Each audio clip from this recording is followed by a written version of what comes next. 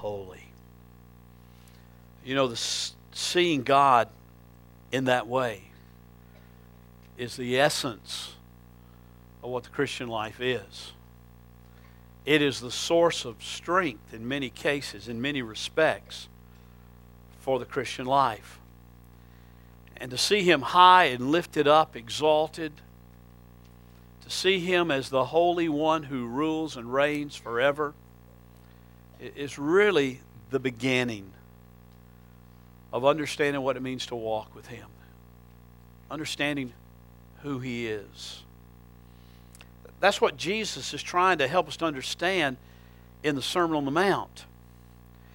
Because what He's describing here, the characteristics that He's given us, are characteristics of those who have seen and know the holiness of God in a very real and a very significant way in their life.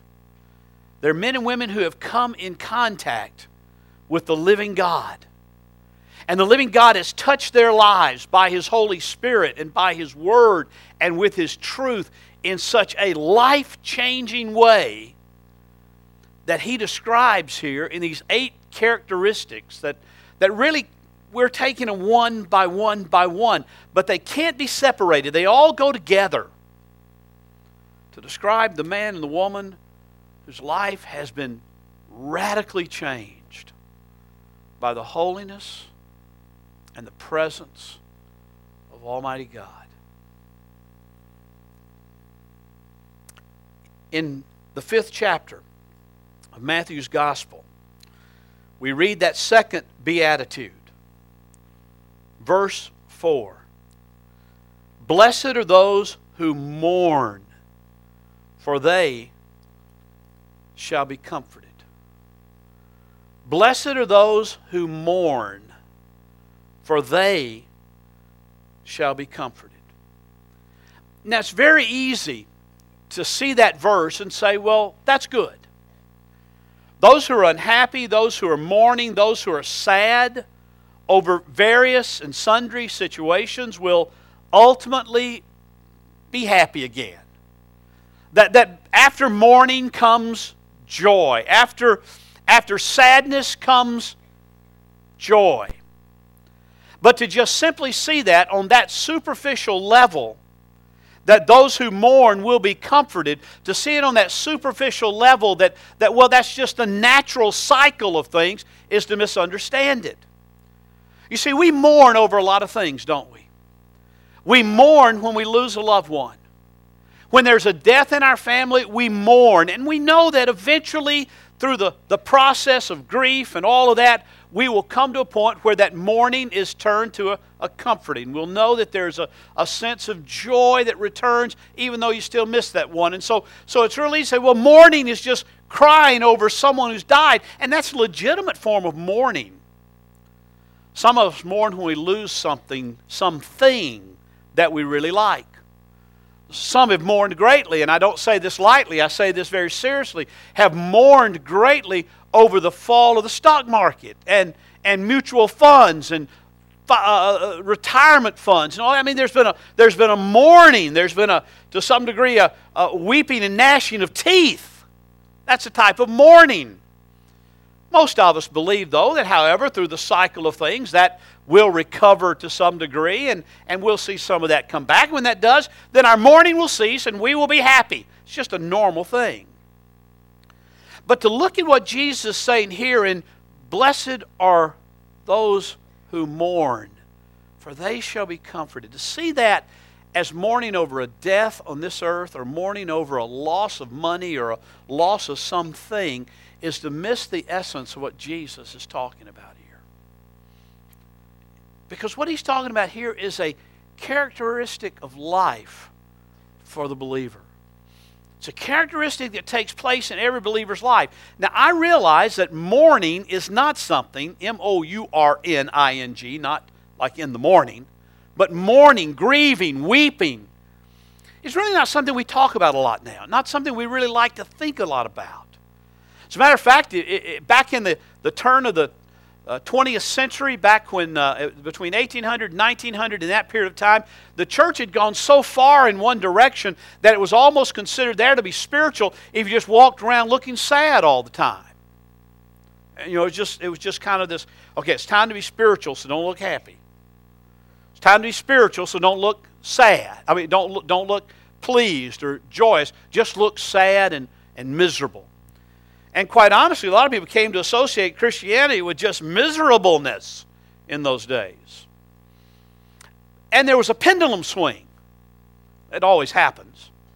That on toward the end of the 20th century, and starting about the 60s or 70s or somewhere in there, I'm not a historian of these things, but I can just kind of remember seeing it happen. The pendulum began to swing where it came to the point of, oh, no, you never look sad. You never mourn. You're always happy.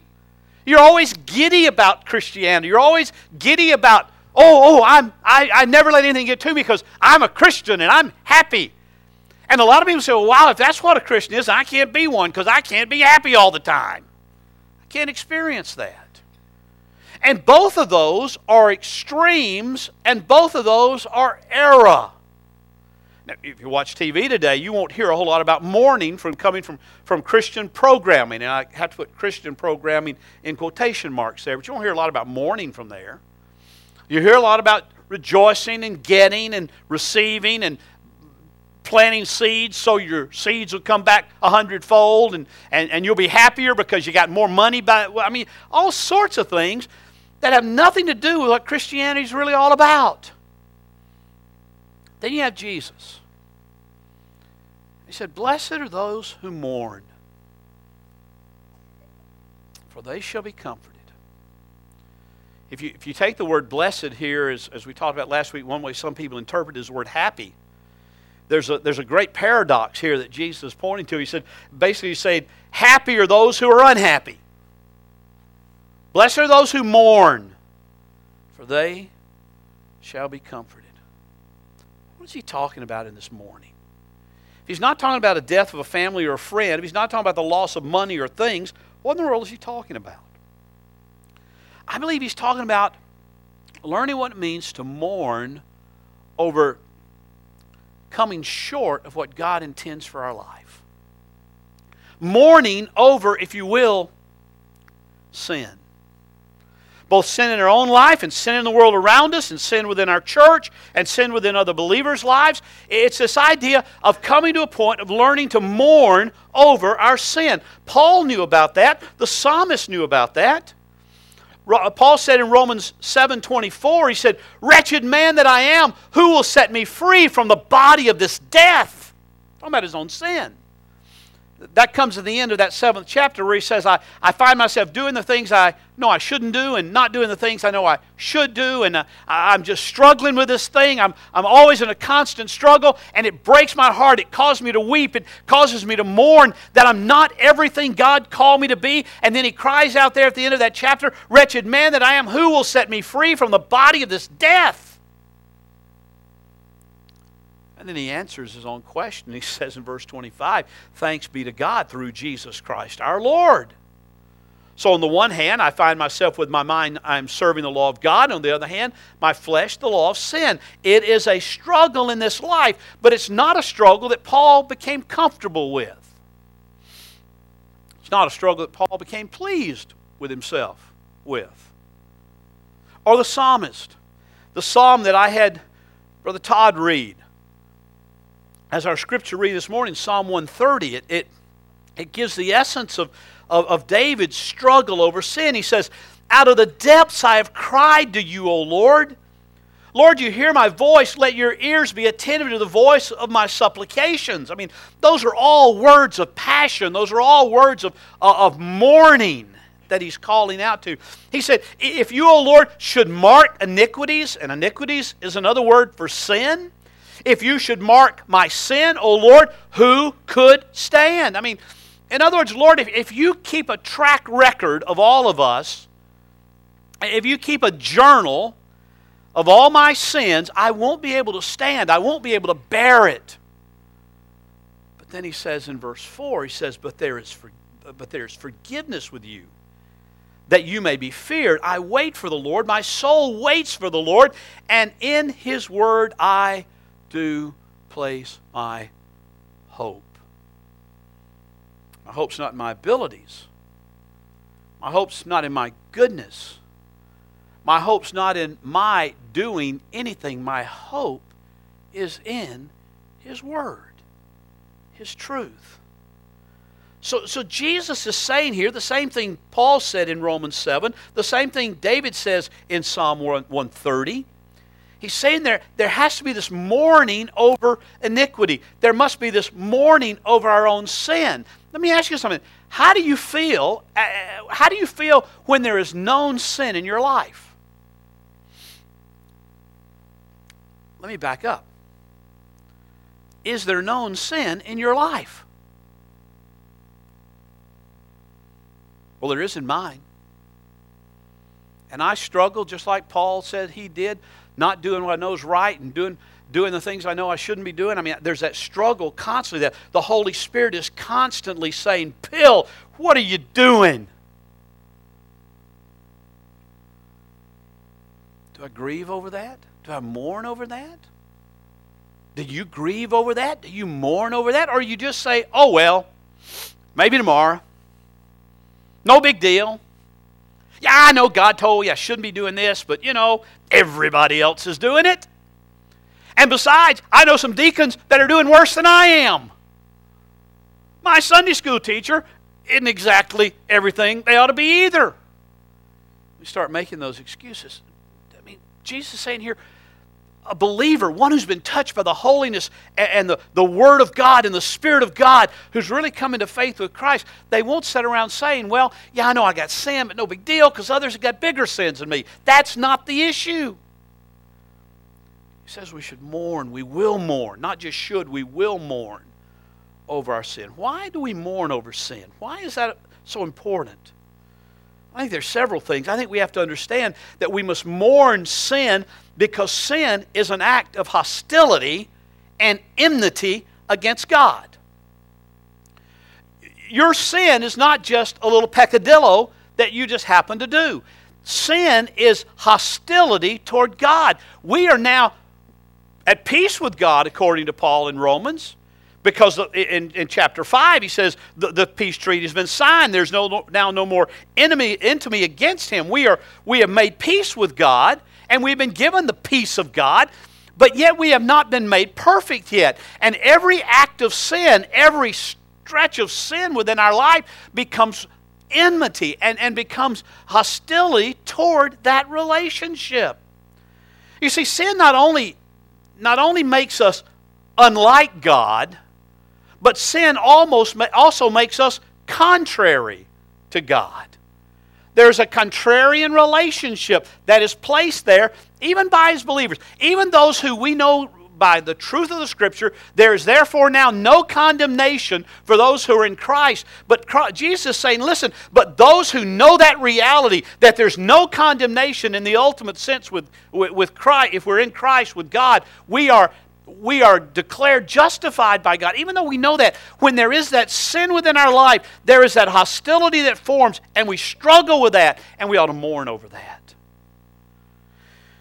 Sin is contrary to God's nature. God is holy. Sin is an impure thing within our life that separates us from a holy God. So we must mourn because it's an act of hostility. Secondly, we must mourn sin because sin is the highest expression of ingratitude. Sin is the highest expression of ingratitude. Did you know that? When you sin, you're basically saying, Lord, I'm not as thankful for the cross and the blood of Christ that was shed there as I ought to be. I don't know that the blood is all that important to me right now. My pleasure is, my flesh is, and I want to exalt that. Sin is kicking against the gift of mercy that's been granted us. Sin is forgetting the blood of Christ shed to defeat that sin in our life. So we ought to mourn because it's the highest expression of ingratitude. It's the third thing about why we should mourn. We should mourn sin because it keeps good and important things from us. Keeps good and important things from us. Not talking about a big bank account. Not talking about somehow all of our problems vanishing. But basically I'm talking about communion with God. Sin serves as a barrier. Present sin, unmourned over sin, causes a barrier in our communion with God, in our fellowship, our walk, our daily experience of the presence of God. When sin is not mourned over and repented of and confessed in our own life, then we find ourselves really not understanding what walking with God, communion with God, fellowship with God is all about on a day-by-day basis. It hinders our communion with God and blocks good and important blessings from our life. Of knowing Him better. Walking in His presence. Experiencing that presence on a day-by-day walk.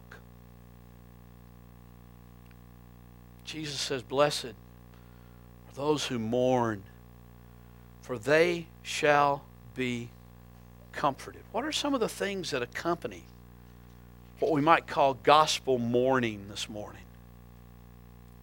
What we might call the gospel penetrating our heart, bringing us to weep over our sins. You know, we weep over a lot of things. We cry over a lot of things. But sadly, in our day, in the 21st century church, we rarely weep or cry or mourn over our sin.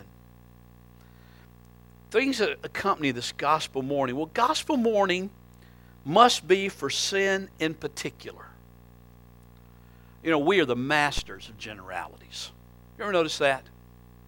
We are the masters of generalities. Of course, we are a sinner. I can go up to one of you today and say, "Are you a sinner?" And your immediate programmed response will be what? "Yes, I'm a sinner." And if I were to say to you, "Now, tell me one." "Oh, well, you know, I don't know. I got mad at somebody yesterday." Okay, that's a start. You got mad unrighteously, okay? Have you repented of that? Have you mourned over that? Have you wept over that? Well, no, it's no big deal. Everybody gets mad every now and then. Well, give me another one. Well, you know, I'm not that bad. I gave you one. So that's about the way we look at it. Jesus later on in this sermon is going to hit on some things that are going to be rather discomforting if we're honest with one another. It's going to hit on things like lust and envy and hatred and anger and all those kind of things. And he's going to say, well, you know, if you're angry at your brother, unrighteously angry at your brother, then it's murder. Oh, I'd never murder him. I'd like to sometimes, but I'd never actually do it. Well, Jesus said, well, if you'd like to, you've already done it in your heart. Gospel mourning over sin needs to be for sin in particular. I love our prayers. Lord, forgive us our sins. Amen. We've covered it. Sometimes we pray like that from the pulpit. I'm not picking on anybody, so if you prayed this, I don't remember who's prayed what up here, but and maybe I'm just as guilty as anybody. You know, well, Lord, forgive us our sins as Grace Baptist Church. We know we got them. We don't know what they are, but forgive us for them. Forgive us our sins forgive us our sin of not being obedient to your commission as we ought. Forgive us our sin, O Lord, of casual Christianity. Forgive us our sin, Lord, of not taking your word seriously when it's to be penetrating my heart every day. It's got to be specific. The deceived man, the deceived woman is occupied with generalities. It's the second thing that has to accompany it. Well, and before I go to the second thing, though, I think about again, David in Psalm 51, when he talked about his sin with Bathsheba and recognizing that it was more than just adultery, it was more than just murder, it was more than just a failure to be to his nation what he was supposed to be. And he cried out in verse 4, against you and you only have I sinned, O Lord, and have done what is evil in your sight. So you're justified when you speak, and you're blameless when you judge. That's getting pretty specific on a pretty deep level. We see that our sin is rebellion. Secondly, gospel mourning is to be joined by a word that we don't, this is almost, I bet you won't even find this in a dictionary today. It's to be joined by self-loathing. Self-loathing. You know, the one in sin admires himself. The penitent one loathes himself. You say, wait a minute, Bill, again, we talked last week about being poor in spirit and you attacked this whole self-image thing. Don't do it again today. Well, just one more time maybe. You know, our sin makes us feel empowered. Our sin makes us feel like we're better than others. Our sin makes us do all sorts of crazy things. But when we are really mourning our sins in a gospel sort of way, there's a self-loathing. Ezekiel said in Ezekiel 20:43, there you will remember your ways and all your deeds with which you have defiled yourselves, and you will loathe yourselves in your own sight for all the evil that you have done.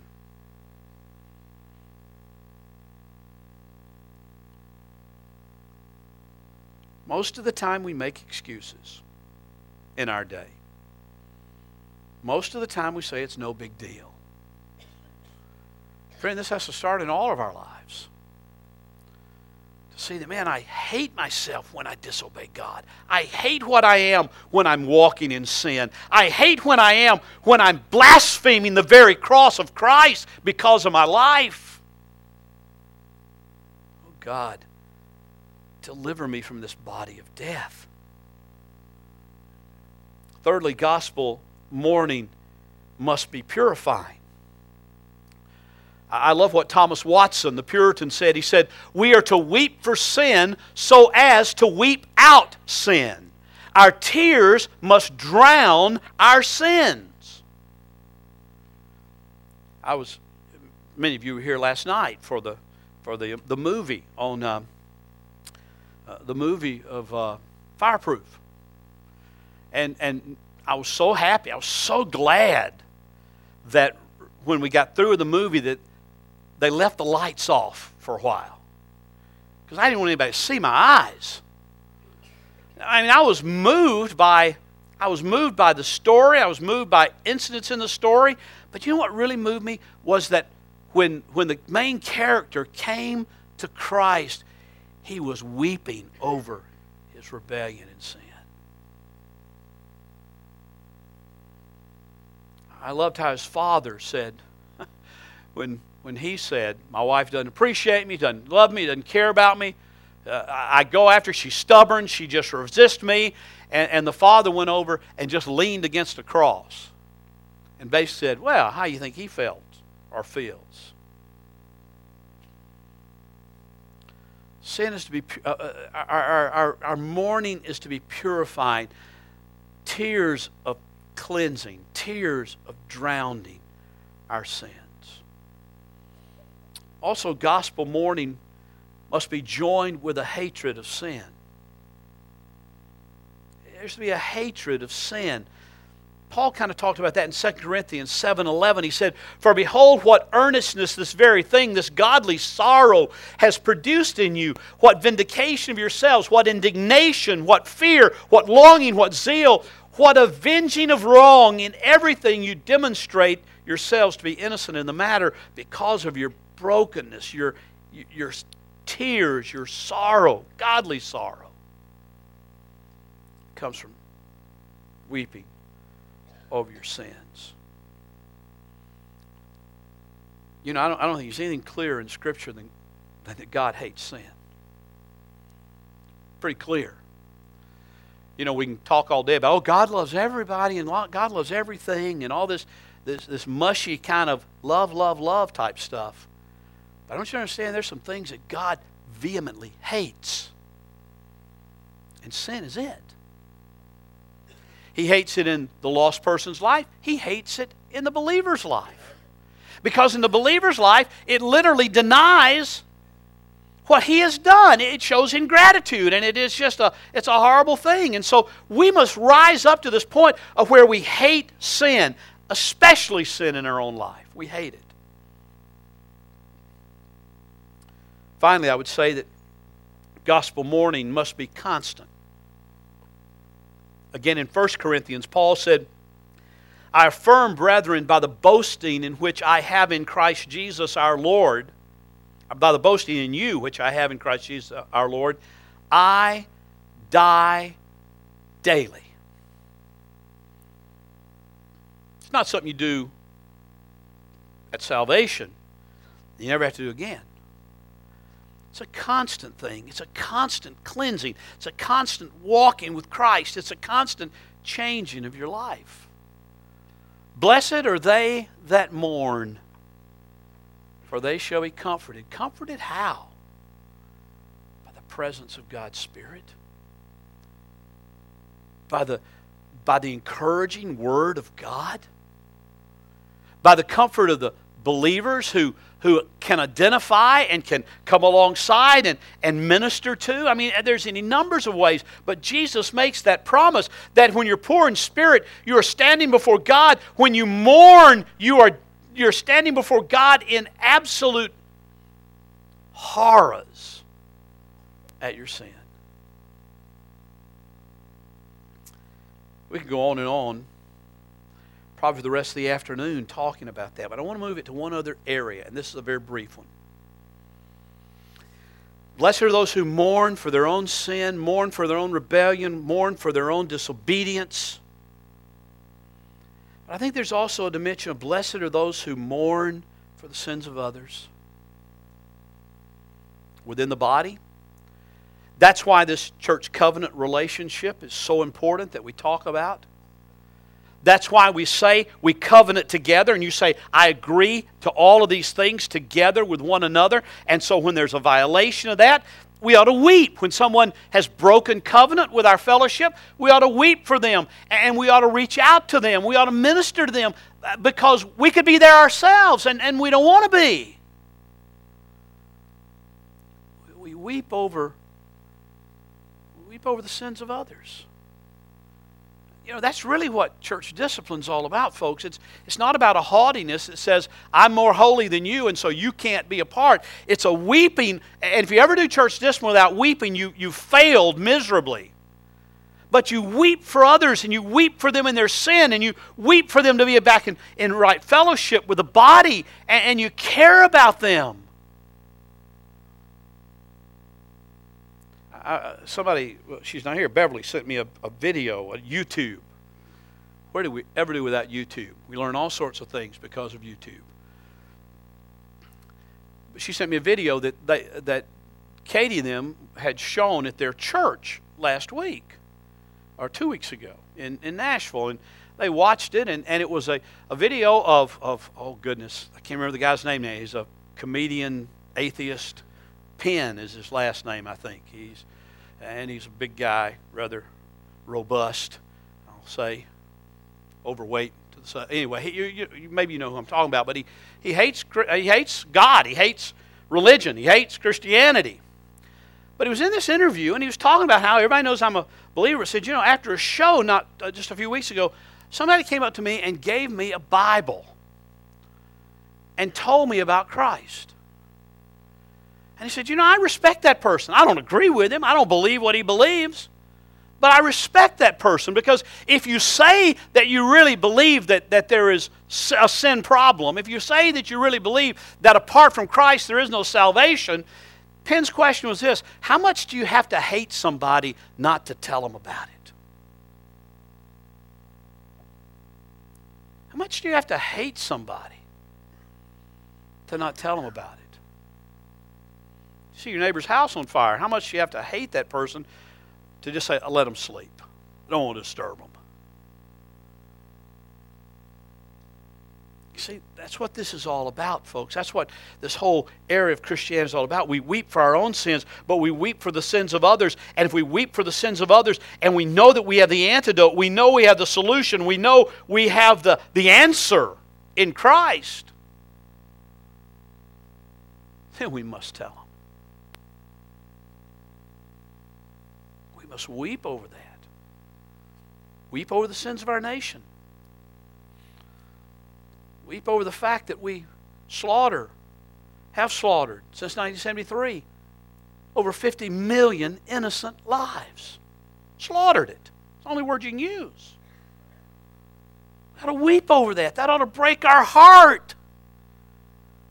If Christ is Lord,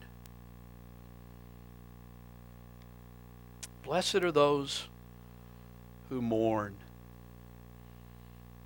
for they shall be comforted. Because the Spirit of God fulfills that. When we weep over our own sin and weep over the sins of our friends and reach out and minister to them. We cannot let them stew in it. We cannot let them be satisfied in it without our call to them. Again, not haughty, broken, not happy, but mourning, so that we can know the real comforting of the Spirit of God. Let's pray together.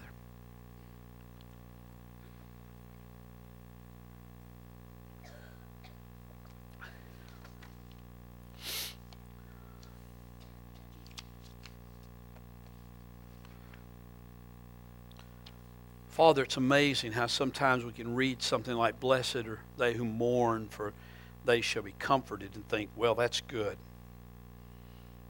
And never let it sink any deeper. Father, I pray this morning that you would let it sink deep into all our lives. That we would mourn over your call on our life that is being disrupted because of sin. That we would mourn over our lack of communion with you because of sin. Father, I pray that your Holy Spirit will bring us as a church to mourn over those within our body, within our family that are in sin, and lead us, Father, to go to them and minister to them and call them back to fellowship with you, if indeed they know you. Father, speak to us today as we look unto you and seek your presence and seek your grace. For it's in Jesus' name that I pray.